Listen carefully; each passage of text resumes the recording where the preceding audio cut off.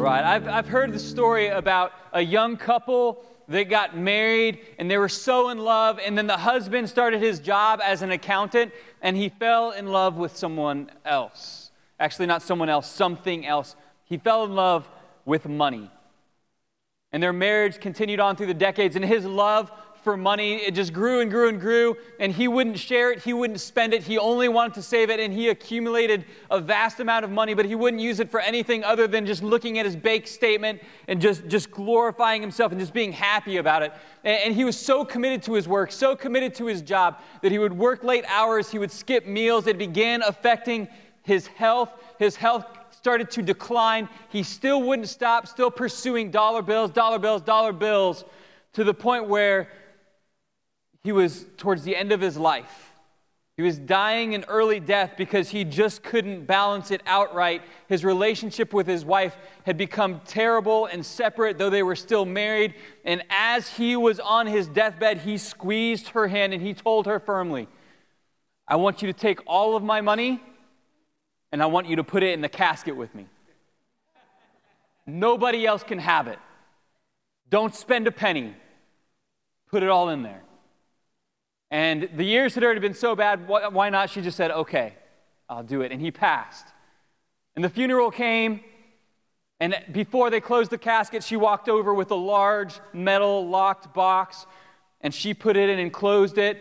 Her relatives gasped, couldn't believe what she was doing. They buried him, put the dirt on top, and afterwards, as the family gathered, her sister approached and said, "Why would you do that?"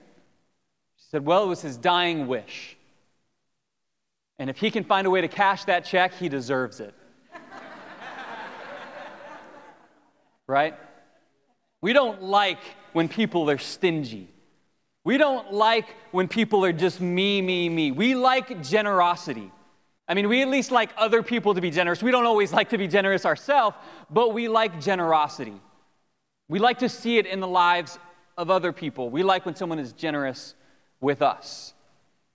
And today we're talking about generosity, and before I dive anywhere into this, I was kind of doing some math in my head because I recognize this is such a delicate topic amongst the American church. We just, I think 3 weeks ago, passed the 100th Sunday at Gulfside Church. That's cool, yeah. Of those 100 Sundays, we have not had one message that was just on finances. You can go through our podcast. It's not there.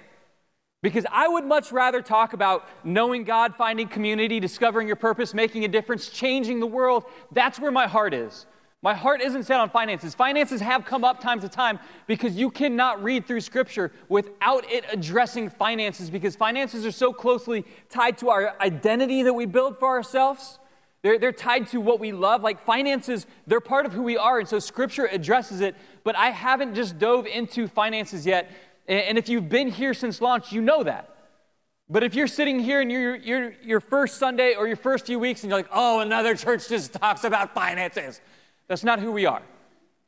And so I want you to give me a pass. This week and next week, we're going to talk some about finances. And it's not just demanding the tithe, 10%. That's not what's going to happen. We're going to look at some teachings about finances that are pertinent to how we live. And part of that is giving, because that's part of, generosity is part of our design. But if you're new here, I want you to understand, 100 Sundays, this is the first one on finances. We're not going to do this all the time. But there's so many people in our church who are new to the faith, new to being in church. They haven't heard these teachings, and they are so helpful. They are so beneficial. They are part of our faith. And I would be remiss in my responsibilities in my work if I skipped over this forever. So do you guys see the necessity for us to dive into this? You with me? I'm okay to teach on finances a little bit. All right, thank you. All right. The first thing, the place I want to start with is generosity is what we want for people, not from them. Generosity is what we want for people, not from them. There is a truth that when you get to be generous with other people, you love it. Like, you may not say it, but it's true. When you get to help someone, you walk away from that being glad that you did. You're thankful that you had the resources to be able to help someone else in their time of need, and you walk away from it feeling filled up. And I want to tell you that is okay to feel. There might be a sense of, I just shouldn't feel anything. I should just help someone and be completely separate. No, part of your design, the way that God designed you, is to help and serve other people. That we're supposed to love our neighbor. And that is not just in theory and thought. That is actually in what we do for other people. And so generosity is actually really good for you. This has been a source of contention for me because I'm thick-headed, and one of my mentors, he's got onto me about this before because he'll listen to my message, or when I was serving him, I was actually a pastor at his church where he was the senior pastor, and he'd be like, Paul, you should not be saying, no pressure about giving. Like, you make it too light for people because giving is actually beneficial to them. Don't discourage people from giving. I don't want them to feel like they have pressure on them. It doesn't matter because even if they feel pressure, it's going to actually help them. And you can tell how much I've listened to that from him. But it's just this truth that I try to be very careful about this subject, but there is a truth that generosity is actually beneficial for us. When we step out and we give, we serve, we use our time, just like grace and kindness and encouraging words, we want to be generous with our finances as well as those others. And so today the passage we're going to be looking at that deals with generosity is from 1 Timothy chapter 6, if you want to begin to open your Bible there, 1 Timothy chapter 6. But before we get to the passage, I want to clarify something for us. Because the passage is addressing rich people. But do you want to know who the Bible considers rich people? All of you. If you have extra, if you were considered to have an extra cloak and tunic, extra clothes, more than one day's supply of the things that you need, you were considered wealthy. And for reference, when we look at a global scale of wealth, if you own a car, if you own your own vehicle, you are in the top, depending on the study, between the top 6 to 9% of the world's population. You are one of the wealthiest if you own your own car. And some of you guys have cars that it's like, I love to just hear it turn on because the sound it makes is awesome. It's a luxury car. It's a race car. It's amazing. I love it. Some of you guys, your car is held together with duct tape and prayer and faith. All right? Either one of you, you're both still in that top 6 to 9% just by owning a car. And so I want to make sure we're on the same page because this is like a foundation to the argument that we're going to make here. I'm going to ask who is rich, and then you're going to say we are. Because I know that this is a tough pill to swallow because, man, I don't have the Tesla that I'd like to have. Like, I don't have the 6-bedroom house. Like, I don't have, other people have more. I don't have my own boat. Like, I understand those arguments, but in the reality of the entire population of the earth, you are rich. So who is rich? We are. Who is rich? We are. Okay. 1 Timothy chapter 6, starting at verse 17. And this is the Apostle Paul writing to a young pastor, Timothy. He has to encourage Timothy at different points. He's like, I know you're trying to teach and people are looking down on you because you're young. Don't let them look down on you because you're young. Set an example for life and faith and godliness. Like, he's bringing Timothy up. He's saying, Timothy, this is how you lead the church. And then he gets to, he's in this section where he's saying, okay, in verse 17, we'll project these words up on the screen. I know that I'm jumping around in my notes a little bit. I think for the person up there, I'm not meaning to confuse you, but 6:17, teach those who are rich in this world. So teach, he's telling Timothy, teach them, tell them, explain to them, teach those who are rich in this world not to be proud and not to trust in their money, which is so unreliable. Their trust should be in God, who richly gives us all we need for our enjoyment. Tell them to use their money to do good. They should be rich in good works and generous to those in need, always being ready to share with others. By doing this, they will be storing up their treasure as a good foundation for the future so that they may experience true life. Now, the first thing is, we as Americans, we kind of went through this. We don't feel rich, but we are. We don't feel rich, but we are. We have so much opportunity that so many other places in the world does not have. We have so many supplies. We can buy things on credit even when we don't have money. We are blessed to the extreme. But we don't feel that way. But the other side of what the American church struggles with is most Americans feel generous, but statistically we aren't. Most Americans feel generous, but statistically we aren't.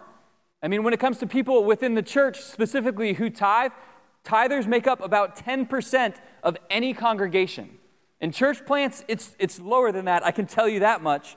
On average, Christians give 2.5% of their income to churches or other nonprofits. On average, Christians only use 2.5% of their income for other people. Of families that make $75,000 plus, families that make more than $75,000, only 1% of families that make that much money give away 10% of their income. So this myth that when we are finally making more money, we'll finally start giving, that just hasn't proven true in the American culture. And if when you have a little, if you don't start to be faithful with that, it's not going to get any easier to give when there's more money. Because then you just have more responsibilities, and it's like, the house got bigger, the boat payment got bigger, the car payments got bigger. Every payment got bigger as our income expanded, and it has just left me in this situation where I have no bandwidth to give anywhere else, to help anywhere else, to be generous anywhere else, because everything else has grown as our income has grown, and so I just don't have the capacity for it. And the American church has put themselves into this situation where it's like we don't feel rich when we really are. We have more than we need, but we've lived into a lifestyle that has kind of almost locked us out of being generous. And so the American church, we're in this tough financial situation, and in the passage it begins to say, first of all, teach. I want to recognize that this is an instruction that is given. This isn't suggest. This is, you need to help them understand. The people who have more than what they need for today, you need to help them understand these things. And why do you teach someone something? Because they don't get it yet. You teach someone something when they're doing it wrong. You teach someone something when they need it so that it will help them. And so teach those who are rich in this world not to be proud and not to trust in their money. Now, I don't know about you, but I remember what it was like to be like 6 years old and for a very short time to have like a $100 bill in your hand. You guys remember that feeling? It's like, I have all of the money right now. $100. Like, I don't think I need to finish first grade because I can just retire right now and live my life on that $100 bill. And now as adults, we're like, we could almost fill up both cars with a tank of gas with that $100. Almost. Like, money, from one day to the next, its value and what it can do for us, it changes in a big way. I mean, we remember when we could go to the movies with a $10 bill and we could live like kings. Now you can't get into the movies with a $10 bill. The value of our money and what it does for us, it changes dramatically. Not only that, your sense of security with an amount of money, it changes as well. Because I know at one phase in your life, you're like, if I had this much in the bank account, I would feel really secure. But as time goes and as you accumulate that amount of money, and market conditions are changing, and I would have felt great if I had that, a year ago, but now I really need this much. And then it becomes, I just need this much. Once I have this much, then I'll feel secure, and I can finally start to be generous to other people in my family, other people in my life, the people at the church, the people at the nonprofit that I feel strongly about. Once I get to this, then I can finally support those things. Once I have this sense of security. The fact is, that is a moving target, and it will never stay still for you. We need to learn to be generous right where we are, because there's not going to be an arrival point. As those things change, as our finances change, we will continue to have that same sense, which is one of the interesting things that I've always followed when you see NBA players or NFL players talk about the accumulation of wealth. I always love to hear this statement. It's come out of a bunch of their mouths in different ways. They've said, I wish everyone could have the amount of money that we have, just so they would find out that it doesn't make you happy. The people who have gotten there, who've seen the $1 million mark pass in their bank account, the difficult thing that they've had to process is that sense of security that they thought they would feel. It doesn't exist. And so we're instructed in Scripture not to put our trust in money because it's so unreliable. It changes in an instant. It's not a firm foundation for us to live our life on top of. And this is the other thing. When it comes to having money in our life or living our life in the way that we know God has called us to live, why do we naturally feel so much more security if we have money? I mean, like when there's a bill coming up and we don't know how we are going to pay it, but we know we've been living according to God's design, and we know that He says He's going to be faithful, and we know that He says that He's going to provide. Why do we have more tension as if, like, I'd feel safer if I had the money, but I didn't have God? What has happened in our faith? We're in situations where it's difficult that we would rather have the earthly things that we feel like we need than have the relationship where we know I'm walking in the ways that He's designed, and I know that it's tough right now, but I know He's going to see me through it. Why is it that we have this compulsion to just stay over here? Because some of the best lessons that we can ever learn is when we look at the situation and we say, I don't know how this could work out, but I know I'm living the way I'm supposed to live. And when we walk through a situation that looks impossible that way, and then we see God's provision, it builds up our faith, it builds up our strength, it glorifies God to the people around us in our life. It's an amazing experience to go through. It's a little bit scary, but it's a strange thing when our trust is more firm in finances, in money, in the worldly things than it is on this God who said, if you live in this way, you will see my provision.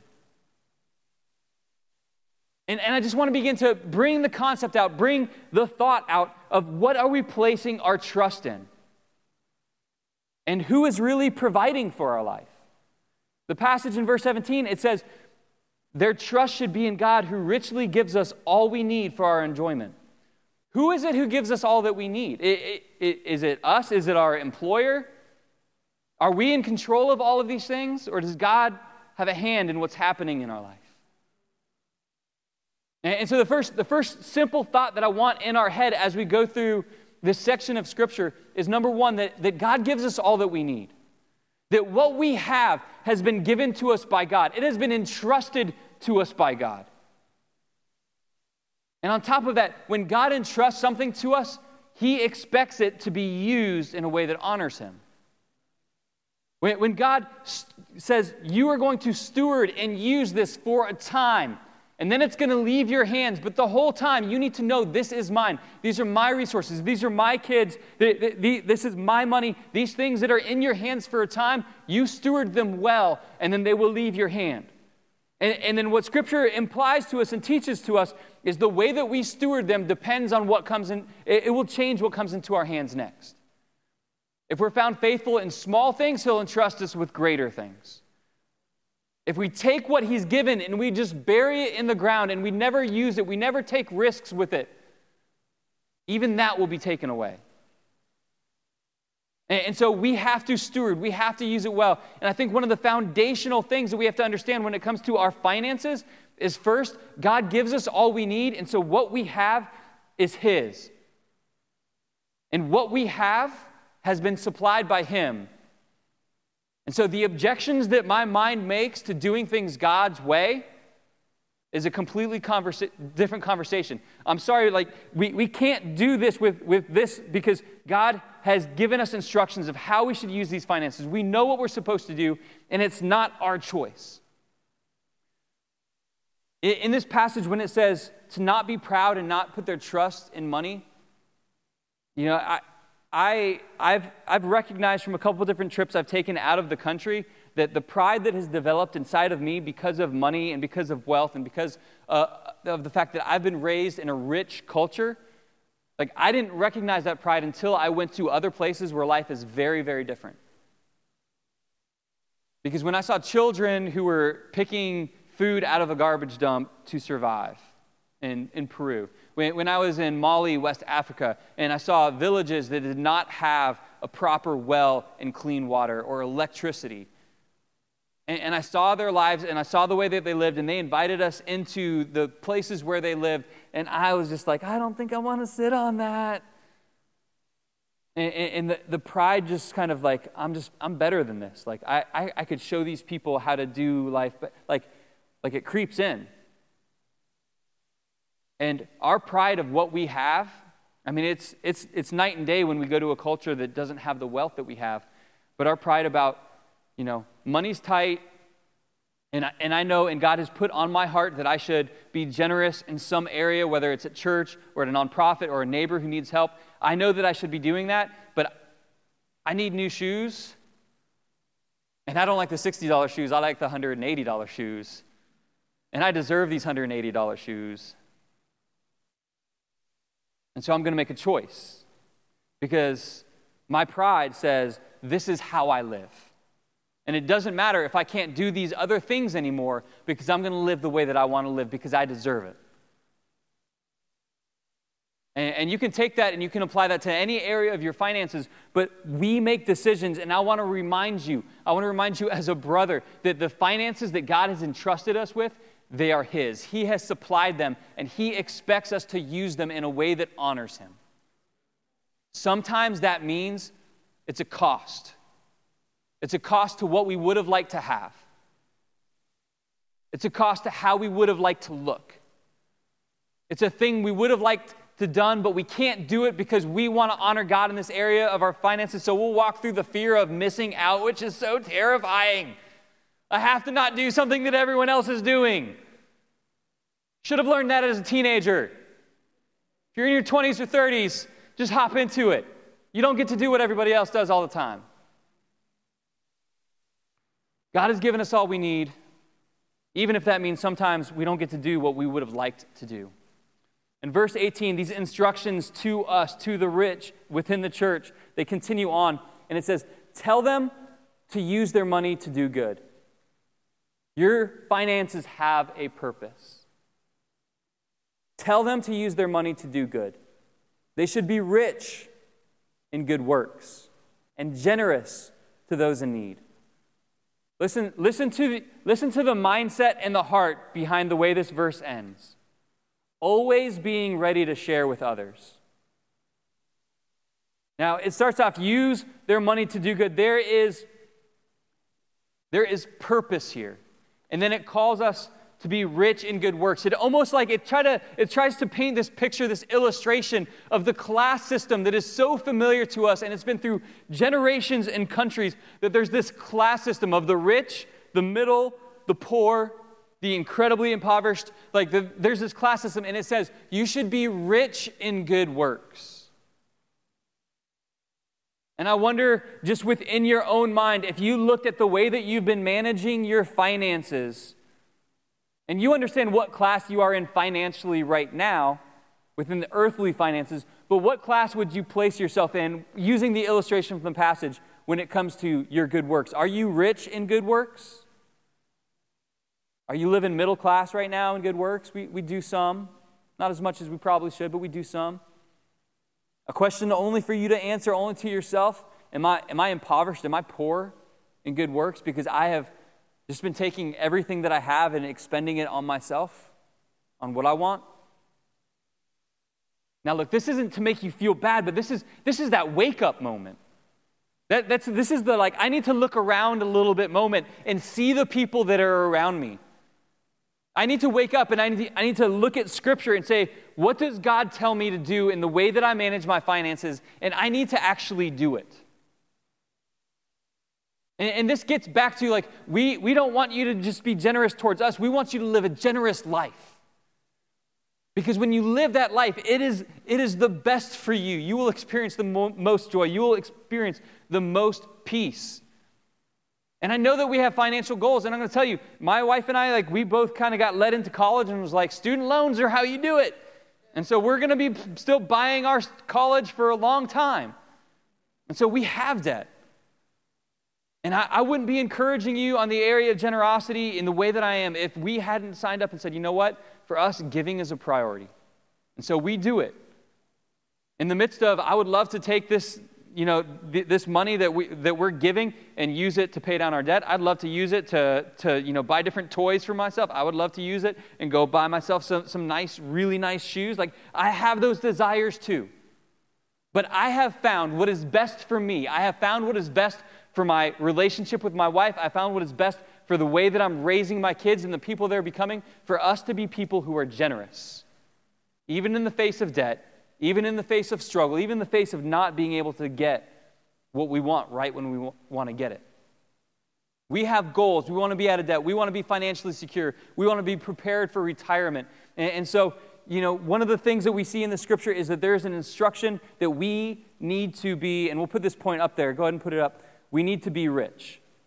We need to be rich as a church. We need to be rich as a people. But not just like that. We need to be rich in good works. Go to the next one. We need to be rich in good works. And just like getting rich financially, I would say that the description of what that is, it's something that happens small act of faithfulness after small act of faithfulness for years upon end. When I was going through college and I was studying for ministry, one of our professors was just real with us, and he said, hey, just so you guys know, there's not really a class on this, but if you don't start saving for your retirement as soon as you graduate, you will never be able to retire as a pastor. There's no way you'll ever catch up. You'll never make enough money. You have to start right at the beginning, $100 per month. And then if you do $100 per month from the time that you're 22 to the time that you're 65, you're going to be fine. But you got to start. And $100 per month for retirement, it doesn't sound like a lot, but it will add up. It'll add up to where you'll actually have over $1 million by the time you're in your 50s. Giving, it might feel like what we can do right now and what God's asking us to do right now, it's so little, it won't make a difference. I'm going to tell you, when you choose to obey what God puts on your heart, when you choose to obey what God has put on Scripture, small time after small time after small time, it leads to spiritual riches. It leads to growth in your life. It leads to affecting other areas where you've struggled. Any area within your spiritual life where it had been a no to God and you change it even to the smallest yes, it affects 10 other areas of your life.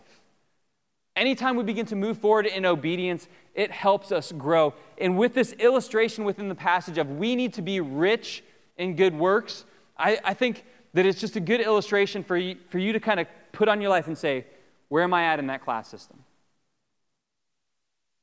Because generosity rarely happens on accident. It's a choice. And in the next verses, it actually talks about that we need to always be ready. Always being ready to share with others. I mean, there's a truth that not every need is a legitimate need that we're supposed to meet.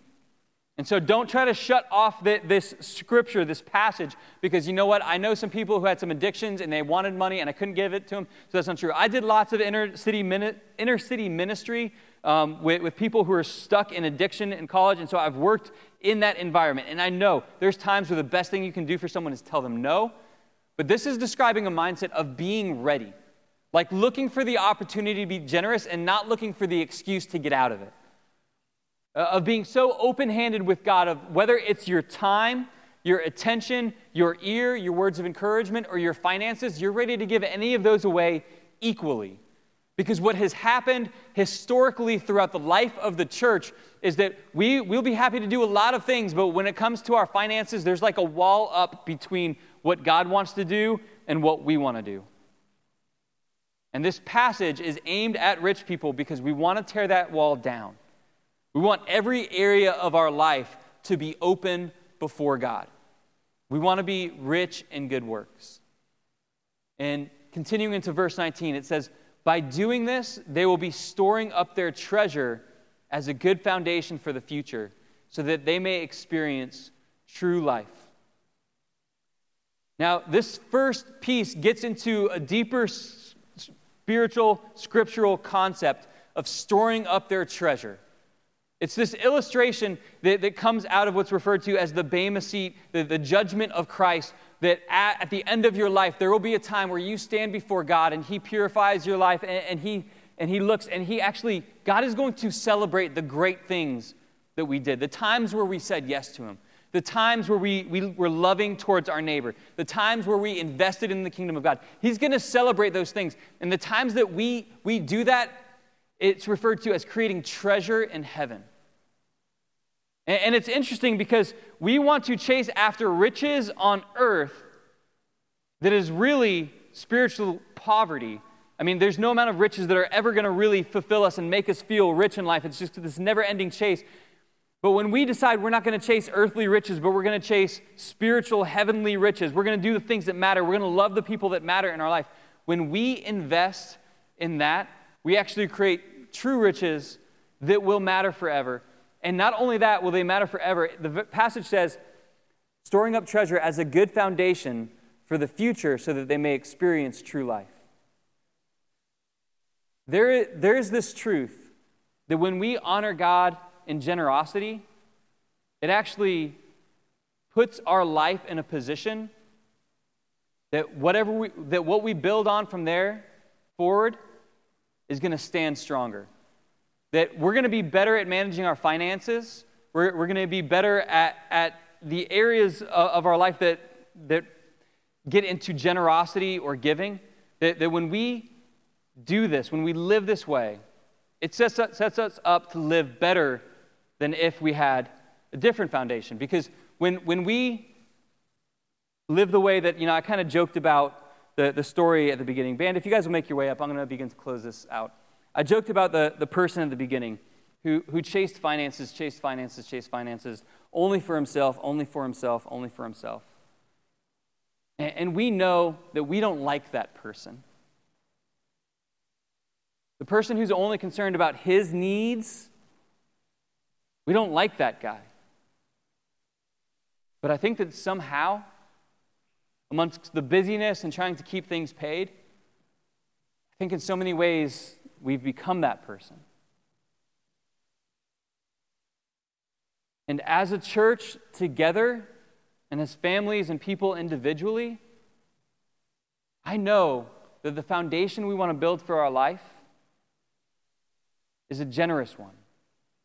That we just across the board, across the whole thing, we're going to be generous with other people. And this has challenges because some of us have lived outside of our means for so long that we've trapped ourselves in a way that we don't have any ability. Well, what I want you to hear from me today is make a plan. Begin to honor God in the fact that you're going to dig your way out of that hole. Burn the credit cards. Burn any new letters from the credit cards. Stop spending money that you don't have. The 1% cash back does not work out for you with the 20% that they charge you each month. They know what they're doing. There's a reason why they make billions of dollars. We, as individuals, have to live with a sense of control of our finances so that we have the freedom to be generous and encouraging and helpful to others because we want love and light to just shine out of our lives. As Jesus talks about, a city on a hill cannot be hidden. In the area of our finances, we want Christ's love to shine out. So when people come to us or to the church for help, we want to be able to provide help in the situations that merit it. Because God has been so generous with us, how could we not be generous with someone else? I mean, as our church has grown, the requests have grown. And even today, someone who has been a part of our church for a while just let me know that they need help. So for those of us who say, okay, Gulfside is our home, but you've never financially crossed that line of being generous here, I want to encourage you, if God puts it on your heart, do it. Because when we give, it enables us to grow the ministries here. The cheapest way to run a church is to kill it. I mean, if there's less people, things cost less money. I mean, that's an option that some churches go for, but it's not really what we're looking for here at Gulfside. And when kids' classrooms need to get bigger and we need to get more supplies, We want to be able to be generous and make a great area for our kids. When someone who's part of our church walks in and they have had a terrible month, they've been in the hospital and they need help making a rent payment, we want to come alongside them and help them. When a family that is neighbors to someone who goes to our church, they're in financial need and they don't have groceries in their house, we want to walk in with a box full of groceries, don't we? We want to be able to be a generous church. But that comes out of being a generous people. And I believe that starts when God speaks to your heart and you say yes. And I am not the voice of God in your life. And I don't know God's timing in your life. But I know that when He speaks to you, it's always better to say yes than to run from it. So church, 1 out of 103 Sundays that I've taught purely on finances. Give me some license to push on you a little bit. If the finances have just been going in and out without any thought, without any control, without any stewardship, let's wake that up. If you have been saying, this is my church, I love this church, I'm committed here, but you've never crossed that line of financially investing in the church, take that step. Because the difference it's made in your life, we want to affect far more families, far more people. And the best thing, the most important thing, is anytime we remove barriers from our heart when it comes to our relationship with God, it helps us grow. And that's my heartbeat for you. That's why my family gives, because we've seen that He's trustworthy. Let's pray. Father, I thank You that You provide in all things. And I thank You in the seasons where things are difficult, we know that we can trust You and that You will walk us through it. I thank You for the generosity of other people's life who has affected mine. And I thank You for the opportunities You've been able to use our family to be generous to someone else. And we just pray that Your love and Your truth would continue to flow out through the lives of Your church in many different ways, through our speech, through our grace, through our giving. In all these different ways, may there be no barriers, but just complete openness to You, because we know You are good, because we know You have a plan, because we know You are trustworthy. It's in Your Son's name we pray.